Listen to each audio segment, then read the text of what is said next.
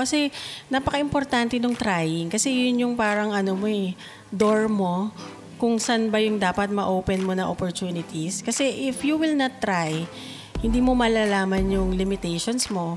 Hindi mo rin malalaman na kaya mo pala yun.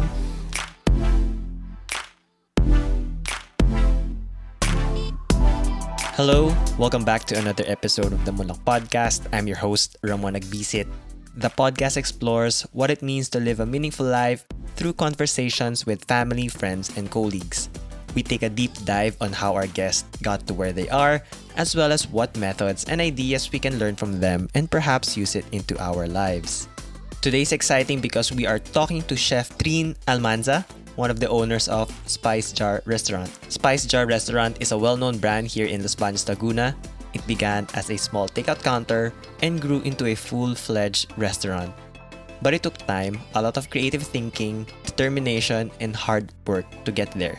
Chef Trin shares the story of how Spice Jar came to be, which has been told many times before, but she also thinks about how this could be a way to inspire others in finding their purpose and passion. Stay tuned to find out how one of the most successful business in Los Baños continues to thrive and innovate. Ayan, so we are here sa second floor nila, which is very, very nice. Bagong gawa, bagong renovate po. Yeah, bagong renovate tong second floor. Ayan, kumusta po? How are you? Thank you so much po for your time pala. Alam kong sobrang busy niyo po. Yeah, medyo galing tayo sa bakasyon, kaya good to know naman na nagkaroon din tayo ng reschedule. Opo, so, of course po. This is the time, perfect time na para makapagkwentuhan tayo. Opo.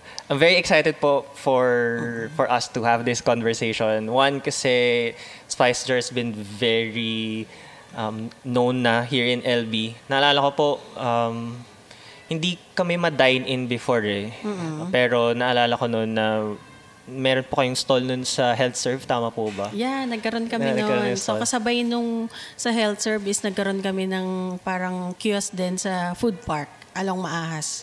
Dun sa ano tawag doon, yung malapit sa Shakey's. Yeah, oo. Yung malapit sa Shakey's. So, nga po. Nung nag-start din nung parang maraming mga food park. So, nag-try din kami sa food park noon, kasabay na sa health serve. Kamusta po yun? Meron na po yung food parks, yung kiosk, aside from yung dine-in nyo po, yes, right? Nung ginawa namin yung kiosk, meron na kami dito sa Lopez Avenue. So, nung time na nasa Lopez Avenue na kami, tapat ng Lopez School, 3 bali yung namin noon. Nung parang pinaka-branch or tawag doon, mini kiosk. So, 2 sila na ino-operate and then meron kaming main which is nasa Lopez. Before po nung sa Lopez, saan nga po kayo ulit? Ang pinagsimulan talaga namin, nasa F.O. Santos Street kami. Okay po. So, talagang kailangan mo siyang puntahan at lakarin. So, along, papuntang, kung lalakarin mo siya, ang dulo niya, Raimundo Gate. If you're familiar with Raimundo Gate. Opo. So, yun siya. So, ang dumadaan talaga mostly doon is mga estudyante ng UP. So, talagang sila yung nakakakilala sa Spice Jar nung nandun pa sa F.O. Santos. Opo. Okay. Parang yun po, hindi ko na naabutan. Ayun, doon talaga kami nag-start sa lugar na yun. Anong year po ito? That was 2011. Nag-start kami. 2012, nandun na kami sa malaking spot. Pero lang yun, sa ilang meters away lang din. Opo. Na meron na kami dine-in. Kasi nag-start kami as a takeout counter lang eh. Oo nga po. Yan. Ano pong nagpaano sa inyo? Nag-decide na, okay, sige, hindi na tayo magte-takeout, parang push na natin mag-dine-in. Actually, mga taga-UP din, mga UPLB students din talaga yung nag-push sa amin. Before kasi naman, parang trial lang naman yun eh. Parang gusto mo lang din magkaroon ng libangan habang nagpapalaki ng tiyan. Kasi buntis ako nun eh. So, yung time na yun, parang nakita ko naman na sinusuportahan naman ako ng mga orgmates ko. Siyempre, yun yung mga una mong mga customers, mga orgmates. So, sila yung talaga nagpakalat na, may Spice Jar. Ay, hindi pa nga Spice Jar, Spice Up. So, yun yung first name. Opo. And then, naging Spice Jar na siya. Nung namin siya, parang register sa DTI. So, may mga kapangalan, so kailangan namin palitan. So, naging Spice Jar. Kasi nga, may mga spices ako noon. Kung makikita mo yung kiosk, before, meron ako mga display ng spices. So, doon na nanggaling yung pangalan namin na Spice Jar. Para mas catchy nga po na eventually parang nag-workout yung Name. Yung name. Po, mas recognizable. Okay.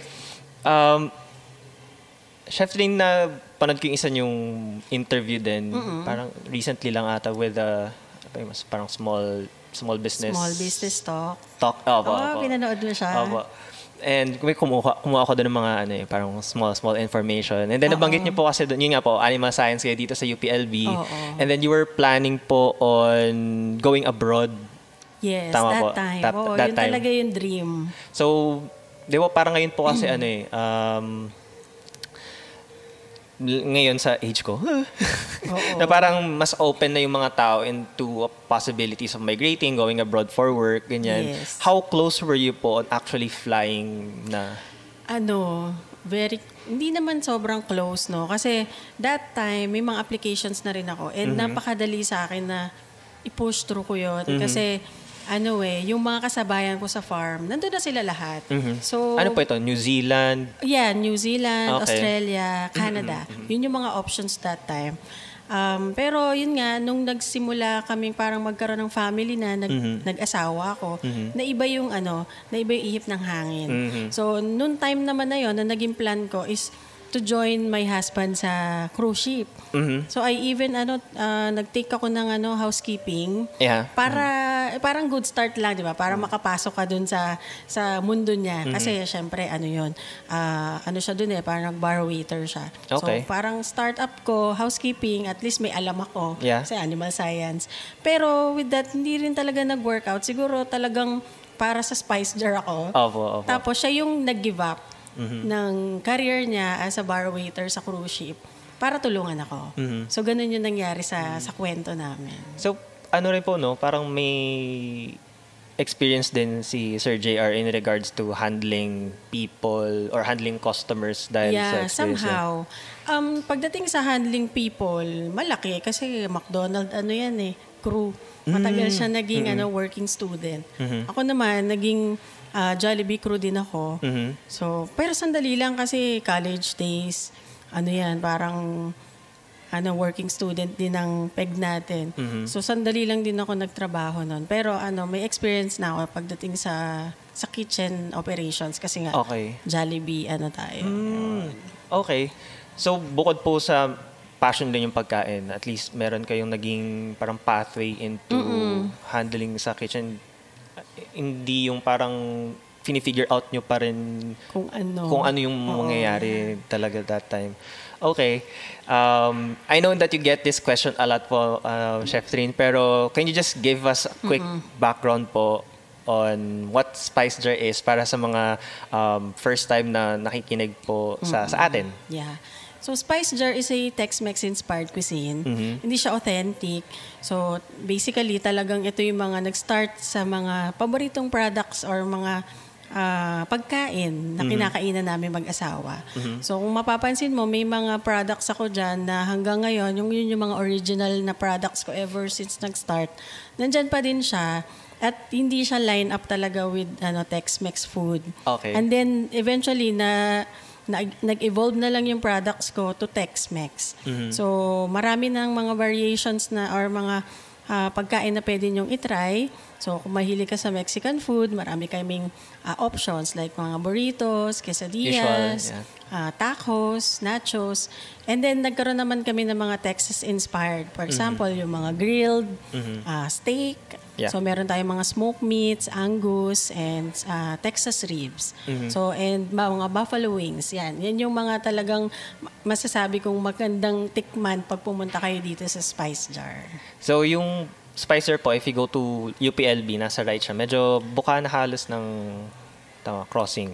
Oo. So, paglampas mo ng Robinson's Town Mall, yan. Abang-abang ka na sa kanan. Yan. Oo, abang-abang ka na ng konti sa kanan. Katabing-katabi kami ng BPI family. BPI family, yes. At di kayo magkakamali kasi yero yung pinakapasad. So, madaling makita yung place. Meron po ba kayong memory or talagang nag-inspire sa inyo na mag-Tex-Mex? Or dahil lang somewhere na inspire lang kayo? Oo naman. Madami tayong mga naging inspirations. Kasi una sa lahat, yun nga, isa sa paboritong pagkain ko. Parang anong baga, masasabi kong ito yung masaya ko pag kinakain ko. Yung mga, may mga spices, may mga texture, mga malutong, maanghang. So, before talaga, marami akong mga kinakainan ng mga Mexican resto or Philmex, ganyan. So, parang na-inspire ako na what if, daling ko si Spicer sa pagganitong Direction, tema. yeah. Kasi, nag-start nga kami, mga paboritong pagkain. So, iba-iba. May parang Italian, may Filipino.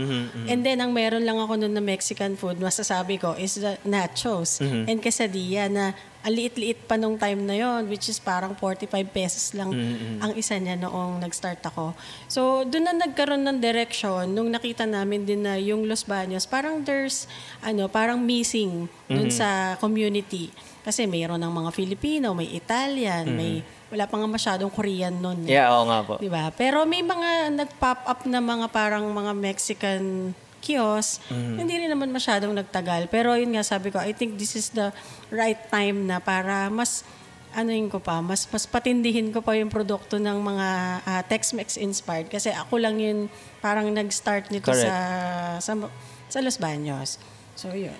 Yun nga po yung sinabi ko with Sir Pajo na kahit hindi lahat kumakain ng Mexican or ng Thai or Vietnamese, basta ikaw yung isa sa mga nauna na nag-establish, ma-retain talaga yung brand, yung food.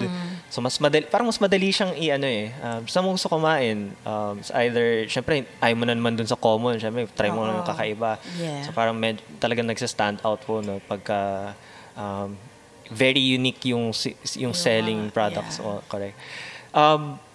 Dahil nga po isa na po kayo sa mga matatagal na dito sa LB, tapos sorry, ito pong establishment nyo, so 2011 po kayo nag-start dun sa takeout, and then ito pong dito na sa may... I think 2019 ito nag-start, parang February of 2019 kami nag-open dito sa bigger place. So just right before the pandemic, tama ba? Parang naka 1 year and then parang... Ano bang pandemic? 2020 pala? Ganon, parang 2019 nga ba? Opo. Parang ganun 2019, alam ko. Kasi yun yung transition na nung pa-pandemic na nga. 1 year before the pandemic. Naka-isang taon, tapos pandemic na. Opo. So talagang para sa nagsisimulang business na biglang lumaki, syempre yung investment mo, di ba? Opo. Sobrang hirap na, ngayon, proud kami na naka-survive kami. Oo nga po. Sa pandemic. Opo. But 2.5 years din, ongoing pa din, di ba? How challenging po sa inyo yung 1 year halos na bakante? Well, financially challenging. Opo. And sa manpower, yun ang talagang sobrang mahirap kasi gusto mo silang i-retain lahat. Oo nga po. Pero hindi naman lahat talaga kaya mong i-retain. Merong parang naturally na silang nawala.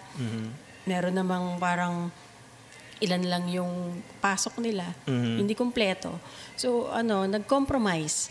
Compromise with the team na, minsan hindi double pay. Kasi talagang pandemic Pero naiintindihan nila. Okay. So, ganun naman, nag-give and take kami para makontinue namin pareho. Kasi, syempre, we are partners.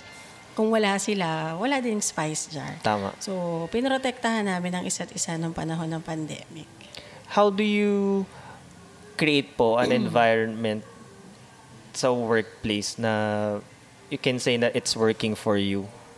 May mga activities po ba kayong ginagawa or like meron ba kayong style of leadership na you're trying to place dito sa Spice Jar? Ako sa tingin ko na-adapt ko yung huling trabaho ko. Namulat din ako sa mga mga team buildings, mga recreations para sa team. So sa tingin ko, yun yung isa sa mga na-apply ko na napagdaanan kong mga works before. Na gumana po sa inyo? I think naman, kahit papano, kahit napapalit-palit naman yung tao, meron talagang impact din pagdating sa welfare ng mga tao mo. Pag meron tayong team building, nagkakaroon tayo ng mga recreations like summer outing, Christmas party, So kami dito, nagkaroon kami parang before pandemic, every month meron kaming team building activity. Masaya. At kung mapapansin mo din, nung mismong pandemic, nagkaroon pa rin kami ng team building activity. Actually nagkaroon kami ng mini basketball dito sa loob ng resto. So nagpa-uniform pa kami. So, nakakatuwa kasi kahit na nasa loob lang kami at hindi kami masyadong makalabas at makagawa ng activity sa labas, na-enjoy naman ng team na nagkaroon lang kami ng, actually, basketball ring, or oo nga, tama, ring ba, ng anak ko yun. Opo. So, nagpa-print lang ako ng parang mat, na yung tarpaulin na mukhang half court. And then doon na kami, nag-enjoy naman sila. So, yun yung sa tingin ko na, isa sa way kung paano namin nagiging parang masaya yung team na kahit sa gitna ng kapaguran, nakukuha pa nating mag-enjoy somehow sa panakanakang panahon. At syempre pag may budget. Opo. Diba? Gano'n naman yan. So, no, parang itong mga times na to, yung parang medyo hirap in terms of very challenging yung environment, pero mas nagiging creative sa pag-iisip ng paano mo pa ma-enhance or paano mo ma-uplift yung bawat isa. Bawat isa, oo. Sa totoo lang. Yung mindset nyo po, no, with all the challenges, and nabanggit nyo nga po dun sa interview na you're really just trying also to help others by creating more opportunities. Malamang po marami rin sa inyo, of course, lumalapit to get sponsors, ganyan. Siyempre, hindi mo naman lahat matulungan. Oo. Bakit po kayo nag-agree with Basketball Republic? What did you see in them na you said yes to sponsoring their invitational event? Actually, nag-start din to nung kay Likha. Opo. So, parang nung nag-sponsor kami doon, nakita namin na parang nag-engage yung mga teenagers or yung mga kabataan na ang tagal na nakakulong sa bahay, na nakatutok na lang sa gadgets. So, nakakatuwa na naisipan nilang gumawa ng ganong activity na kahit papano yung mga mahilig sa basketball, di ba, na bigyan sila ng chance na magkasama-sama. So, parang ganon. Kaya din nung humingi ng sponsorship sa akin si Basketball Republic, di ko na hinindian kasi pareho lang din naman ng vision eh.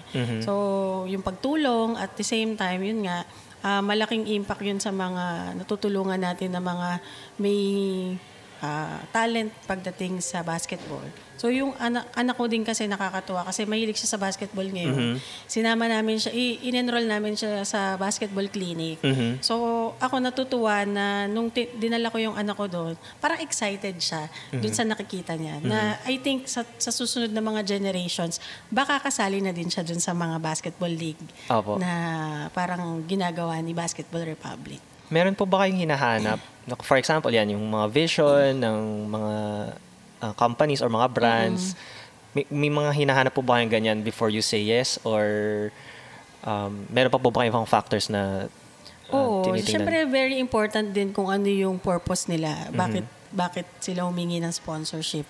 Pero there's parang mga chances din na kahit hindi naman align sa vision namin, pero kailangan ng tulong, bakit naman hindi magbibigay tayo ng sponsorship?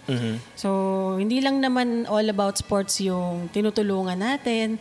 So, meron din namang mga ibang mga nahingi ng sponsorship na kahit maliit na amount na bibigyan natin. So, okay.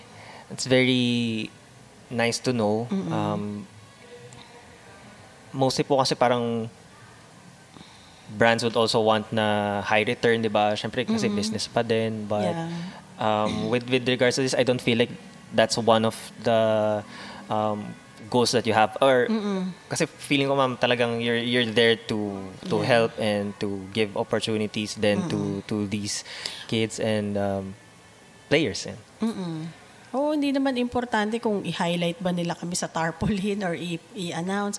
Walang problema kasi as long as na nakakapagbigay kami ng tulong, minsan financial, minsan naman in kind. Ganun naman eh. Kung ano yung pwede naming maitulong, bakit hindi namin tulungan? So, yun. Saan po nanggaling tong parang being very helpful nyo na vibe? Parang may ganun po ako na nakukuha. Is this... Siguro kasi, naniniwala din kami mag-asawa na, di ba, what you give, babalik naman sa'yo yan. 10 times fold pa nga. Pero syempre, hindi naman kami parang pag nagbigay kami, meron na agad kapalit. So, God will provide naman kung ano yung para sa'yo. So, dun lang, kung hanggang kaya naming tumulong, tutulong tayo. So, yun. From the same interview, ma'am, nabanggit nyo na you had different types of jobs before.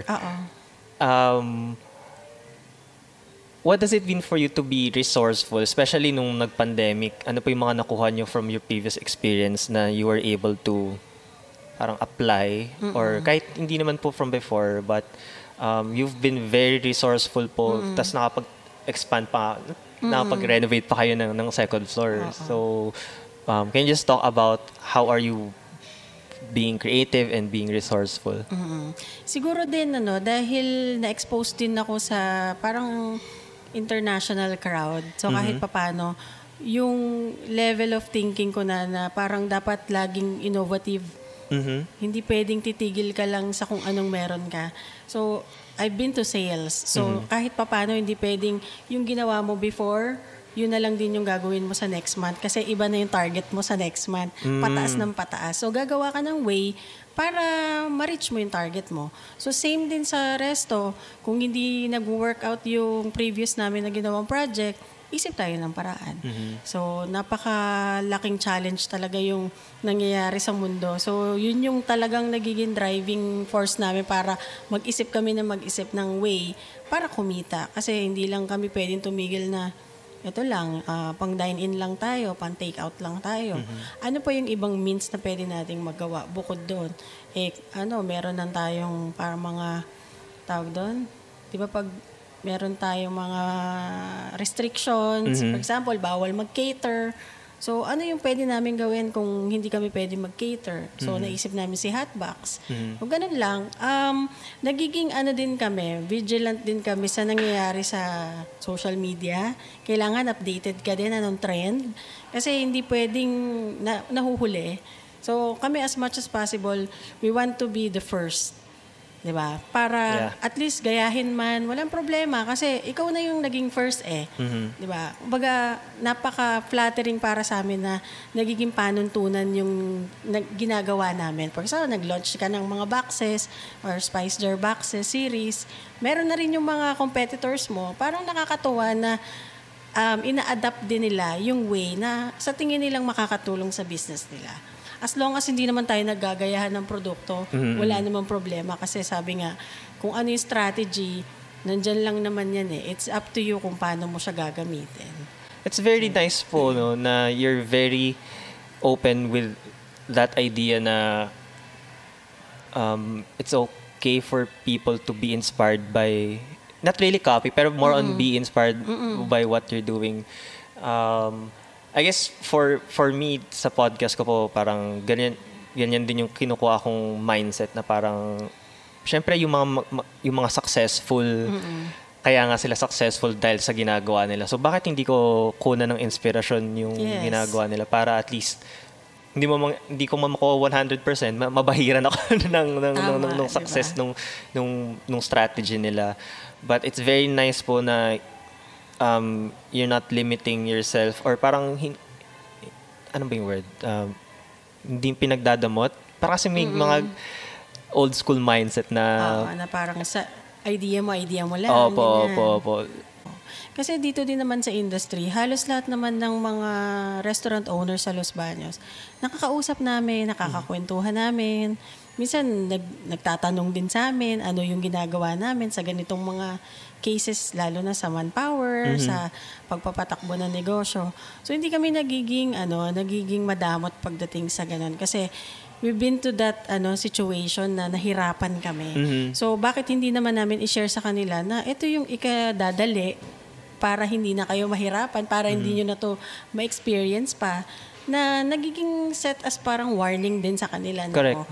sa mga susunod na ganito, ito na yung gawin ninyo, na kahit papaano natutuwa sila na kami ay hindi nagiging madamot. So meron mga kaibigan kami na may restaurants din na happy sila na pag nakakausap kami kasi nga nai-inspire sila at the same time marami sila ding natututunan. Oo Kami nga din po. naman, marami kami natututunan sa kanila. Meron po ba kayong certain mentor or parang previous boss na ganyan din na tumulong sa inyo nung kayo yung nagsa-start? Hindi ko masabing mentor pagdating sa business. Pero kasi yung business talaga nagsimula at pinaghirapan namin parehong mag-asawa. Pero nakakatagpo kami ng mga tao na, for example, parang nagiging consultant namin somehow.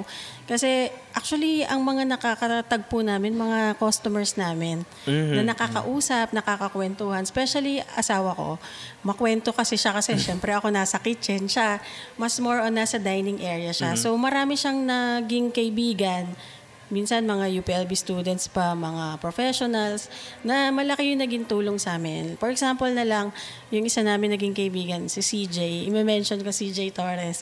So, isa siya sa talagang tumulong para ma-develop yung logo namin. So, kung mapapansin mo yung logo namin before, talagang ginawa ko lang yun sa paint. At hindi na siya nag-evolve pa after nung, hanggang sa tinulungan niya kami na gawin nating maayos yung yung logo nyo. So yung logo na dala-dala namin hanggang ngayon, legacy niya yan. Na nakakatuwa na naging kaibigan namin siya at regular customer lang namin siya. At tinulungan niya kami na maging maganda. At yun ay naging namin as brand na Spice Jar. Kaya sabi nga namin pag nag-anniversary kami, sobrang proud kami na nakilala namin siya kasi kung di dahil sa kanya, baka hindi na-develop yung logo namin. So, yun. And then, may mga naging kaibigan din kami na tumulong talaga pagdating sa mga hindi na namin kayang arokin. For example, mga HR duties, mga legal matters. Marami kaming nakausap na mga customers lang namin na naging friends din namin because of that. So, I think yun yung mga naging mentors namin sa journey namin sa business. Pero wala talaga yung parang nagsik ka ng, uy, ano bang pwede kong gawin or naghanap ako ng consultant and all. Kusa talaga siyang dumadating. Parang siguro nga destiny na makilala namin sila hanggang sa, yun, nalalaman namin pa uti-uti. At siguro kaya din na-develop, lumaki yung Spice Jar because of that. Kasi nakakakilala kami ng mga taong naniniwala sa brand and at the same time, may may passion din sa pagtulong. So, marami din na kaming nakausap na in-encourage kaming franchise. Pero talagang mahirap na tahakin. Tahakin. Pero ang dami po na may mga nakausap at nakilala na willing tulungan para lalong mag-flourish yung business. I think isa po to sa mga na-mention natin kanina or na-mention niyo po kanina na balik sa inyo because of you helping out others. Siguro. So, di ba po, parang yes. without actually thinking about it, parang dumarating na lang yung mga blessings. So, I think that's a very nice touch, especially sa mga customers niyo po na really values not just the restaurant but also yung, of course, napapansin po na your hard work and the things that you are doing, which is very nice. Ano po bang importance for you ng trying? So, medyo natap po natin siya, no? But because you've been very innovative, for those po na parang kind of hesitant dahil siguro of the circumstances, what can you tell them of the importance of trying different things? Kasi parang nabanggit niyo po dun sa interview din na yun na at nakita nyo to, nung tinay nyo to, nakita nyo, and ito na yung parang naging passion nyo eh.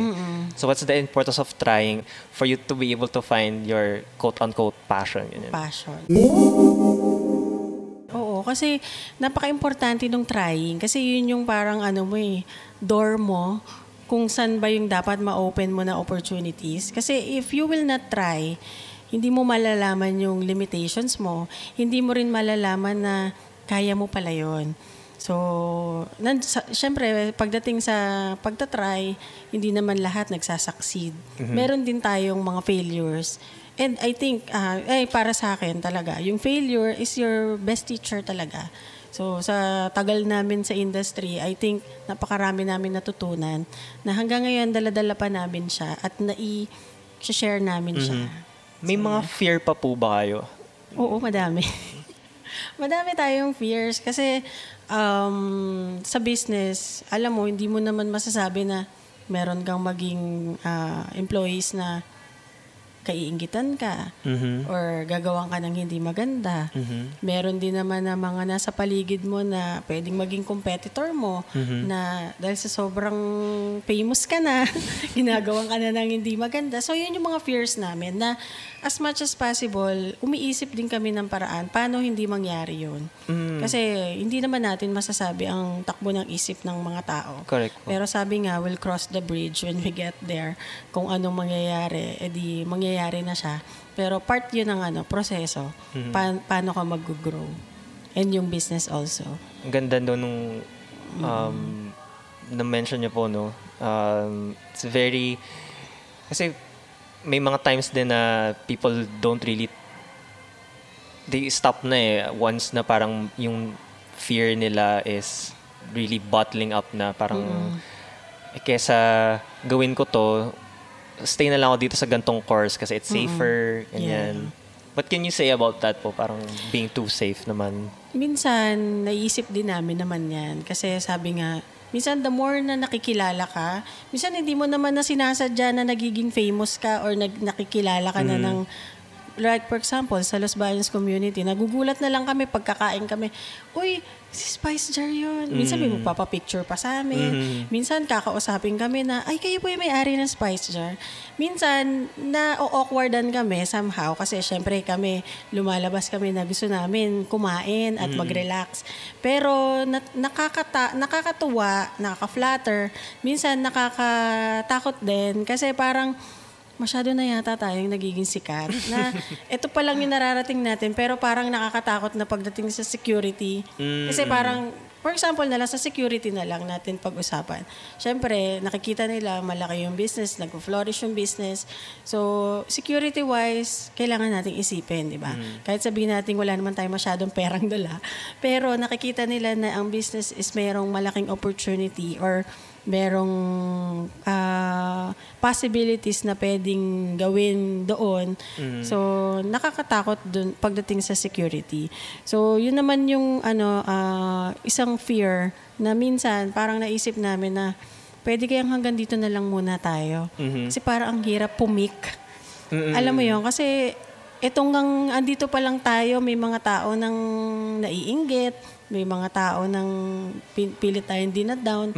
Paano pa pag nandun tayo sa pinaka-taas? So kami naman, kung ano yung way ni Lord sa atin, kung tataas tayo. Pero hanggang sa, nag-enjoy lang kami sa moment na kung ito yung binigay ni Lord, kung down tayo ngayon, wala tayong magagawa. Let's cherish the moment and then kuhain natin yung mga learnings na meron dun sa moment na yun. So, very interesting po na parang you're saying na baka peaking or reaching, not really the top, parang maging well-known is kind of scaring you. Oo, nakakatakot. Natakot ako. Most of the, siyempre, yung mga tao, siyempre gusto nila sumikat, diba? Kasi mas gusto niya tutok sa kanila, but it's very interesting po na meron po kayong ganun type of thinking, which hindi naman siya masama or something, pero syempre that's your preference po, no? But yes, it's kinda interesting to hear that. But siguro po dahil it's another way of you parang gauging where you are, di ba? Parang we're actually growing. Kaya kasi nga, alam naman nila kung saan kami nagsimula. Opo. At hindi naman itinago yung kwento na yun. At paulit-ulit nga siyang nakukwento na this year nga, napakarami kong naging talk or parang interviews na nagugulat na lang ako na bakit kailangan kong mag-share. Pero sabi ko, baka way lang din to ni Lord na ito yung purpose, maikwento ko, baka mas maraming may ma-inspire, magnegosyo, or i-push through yung kanilang mga pangarap. So, yun. knowing what you know now po with business, with food, and with your family po, no, what would you tell your younger self? Yeah, ito yung mga pang miss you na pala, Oo nga chef. To my younger self, sa Yes, akin yes. talaga, na I wish parang nasimulan ko yung college ko na kung ano yung talagang gusto ko. Yun yung parang naisip ko na, sa bagay, hindi naman masyadong matanda pa para pag-aralan kung ano yung para sa business. Pero how I wish na nung time na yon na realize ko na ito pala yung passion ko. Na sana nung time na yon na align ko na yung path ko. At hindi na ako nag-waste hindi ko naman nasabi na parang waste of time yon. Mas nakaka-focus ka lang Oo, nakaka-focus ka kung ano yung talagang para sa'yo. Pero siguro nga, kailangan mong pagdaanan yon for you to be able to know kung ano talaga yung right door na dapat mong ma-open, di ba? So, ayun, yun lang. Parang mga ganyan din yung mga sagot na sana mas pag-focus ako na tutukan ko siya. But I guess tama po, it's part of growth Papagdadaanan mo siya until you find kung ano talaga yung gusto kasi mo. talagang, syempre, pag habang nabubuhay ka naman, hinahanap mo yung purpose mo. Sabi ko nga, baka ito yung purpose ko. Maging mentor, pagturo ng mga empleyado, kung ano yung tamang gagawin nila. So, nakakatuwa na nakaka-develop ako ng mga tao na nagsimula lang naman yung negosyo ko, nakasama ko mga kamag-anak ko. And then now, ang tinitrain na natin, puro mga hindi mo nakakilala na kasama mo na sa negosyo ngayon. So, nakakatuwa na naipapass on natin. At ako, sobrang proud ako na hindi na ako yung talagang laging nakatutok sa kanila na nagluluto, pero maganda yung nagiging feedback ng customer. Sobrang proud ako doon. Kasi ibig sabihin na duplicate ko sila. Na kung ano yung gusto ko, kung ano yung malasa ko, nagagawa nila at na-deliver nila sa customer. So fulfillment sa akin yun, yung part na yun. Shift po tayo before we end. What is one thing na you are doing na hindi naman po about food? So do you have other activities you try also aside from being the chef of Spice Jar? Okay. Or may time pa po ba kayo? Hindi ko alam kung related to. Pero kung hindi to related, pero kasi ako din yung nag-style ng cater. So yung dalawa ng husband ko yung nag-style ng mga caters natin sa Spice Jar. And ito po hindi nyo talaga forte. I mean, hindi ko alam inaral nyo na lang. Hindi ko siya inaral pero siguro yung talent, God-given talent na lang siguro, no? Kasi wala naman din akong formal, about, ang tawag dyan, interior designing. Opo. Pero yun, naging pangarap ko na maging interior designer. So siguro dito ko na lang napalabas sa resto. Yan, kung ano yung nakikita nyo dyan, wala kaming naging consultant, sariling lang, sikap. Kami mag-asawa. Mahilig kaming mag-design, kung ano-anong pag nagko-combine. So, kaya nakakatuwa na ito yung product nung namin, pagiging creative namin. So, yun, siguro yung isa pa, na-try ko mag-vlog. Uy, Oo, nung pandemic, pero all about cooking pa rin siya. So, sabi ko, sobrang bored na ako dito sa bahay. Hindi ko kaya, hindi ako nagluluto. So, dun sa moment na yun, nakakatuwa na na-enjoy ko siya with my family, na-engage ko din yung mga anak ko na nagluluto kasama sa vlog, sa yung husband ko, ganun din. So, nagkaroon ako ng vlog nung pandemic, yung simulang-simula ng pandemic. So, yung YouTube channel ko, may ganun no? Anything Goes Kitchen by Trin. Ay, so, sige, ililink natin yan. Kukulitan lang. So, natutuwa lang ako na mag-video ng mga ginagawa ko. Pero hindi talaga ako, yung parang camera shy din ako kahit papaano. Pero nagpipilit na, kasi gusto ko lang magkaroon ng content nung panahon na yun. Pero not for the purpose na maging vlogger. Pero gusto ko lang i-share yung mga recipes ko, simple recipes para sa mga mommies. Kasi may mga posting ako na sinishare ko sa Facebook wall na mga friends ko, sabi niya, magawa ka na kaya ng YouTube channel mo. Kasi parang pwede ganyan. So ginawa ko naman siya dahil may time Pero nung nagsimula nang mag-open ulit yung resto, napabayaan ko na siya, hindi na ako nakakapag-post. Until nitong last month lang nakapag-post ako. Pero sobrang simple lang nung mga video na ginawa ko. Yun, di ko pa siya nasusundan hanggang ngayon. So, yun yung parang isa sa naging, ko noon, way ng paglilibang habang hindi nagtatrabaho. So, very, po pala kayo, no? Aligned sa creatives. Pero Oo, kung hindi siguro kayo nag-resto, ganyan, nandun kayo sa linya ng... Tingin ko, kasi yung mga pictures ng mga pagkain, ako lang lahat nag-style, ako din nagpipicture. Ako moderator ng Facebook namin. Lahat ng nakikita nyo doon, ako lahat yung gumagawa. No? Natutunan ko na nga rin mag-layout, mga digital layout ng... Well, hindi naman ako marunong masyado sa Photoshop. Pero dahil kay Canva, yes, of course. Naging creative ako, nakagawa ko ng menu dahil sa Canva. Sabi ko nga, na-amaze din ako kasi parang yung pandemic, binigyan ako ng chance na magka-time ako sa ibang bagay. So, yun yung mga naging parang productivity project ko nung time ng pandemic.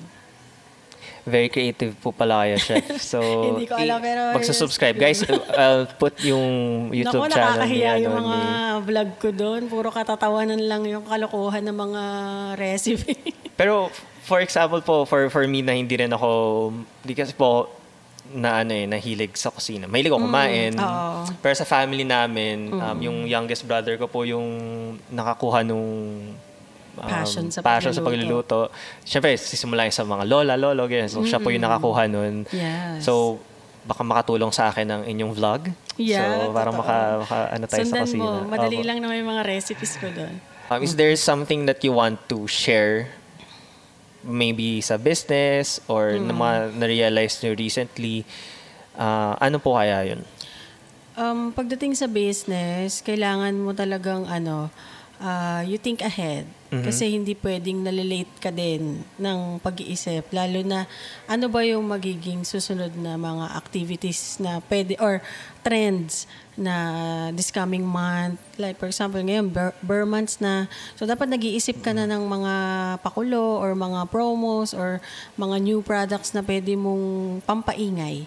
So ganun, hindi ka pwedeng parang sabi nga pag nag-business ka, parang 24 hours ka na nagtatrabaho. Di ba sabi mo nga, kaya gusto mo mag-business para hawak mo yung oras mo.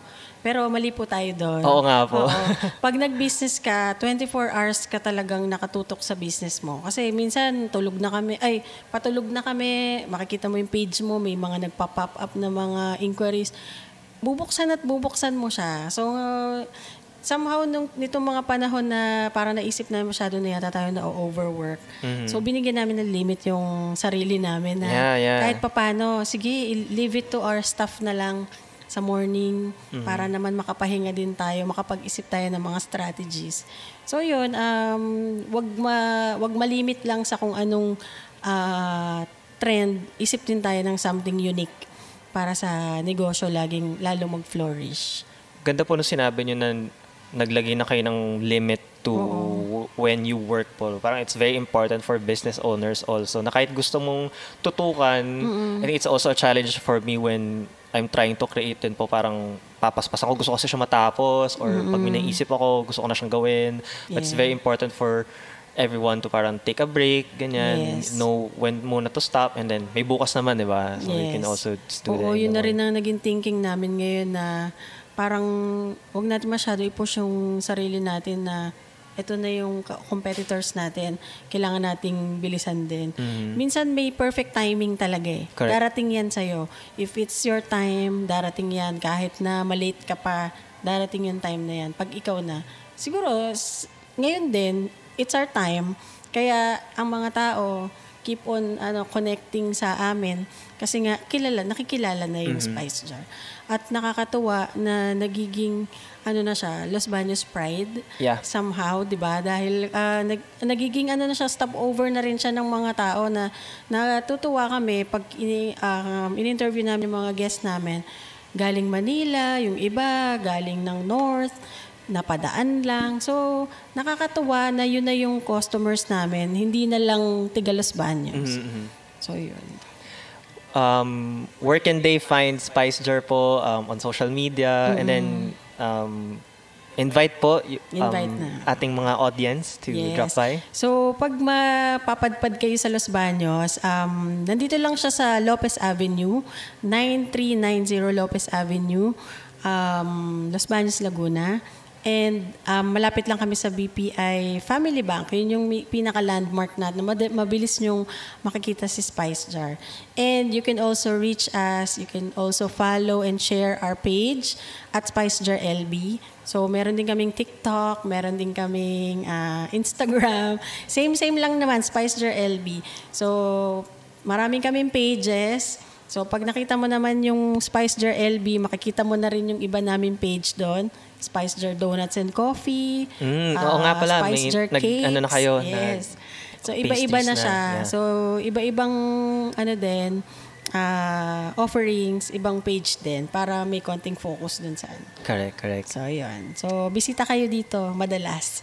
Wag lang Wednesday kasi sarado kami ng Wednesdays. Hindi pa namin kaya ng operation na buong para may pahinga din. May pahinga din, tama. Namamahinga din kahit paano. So very important nga naman po yung rest, no? Not just for you, I guess for the whole for the structure, whole team. kitchen, lahat ng mga bagay ganyan. Nakaka-rest din. Nakabuelo.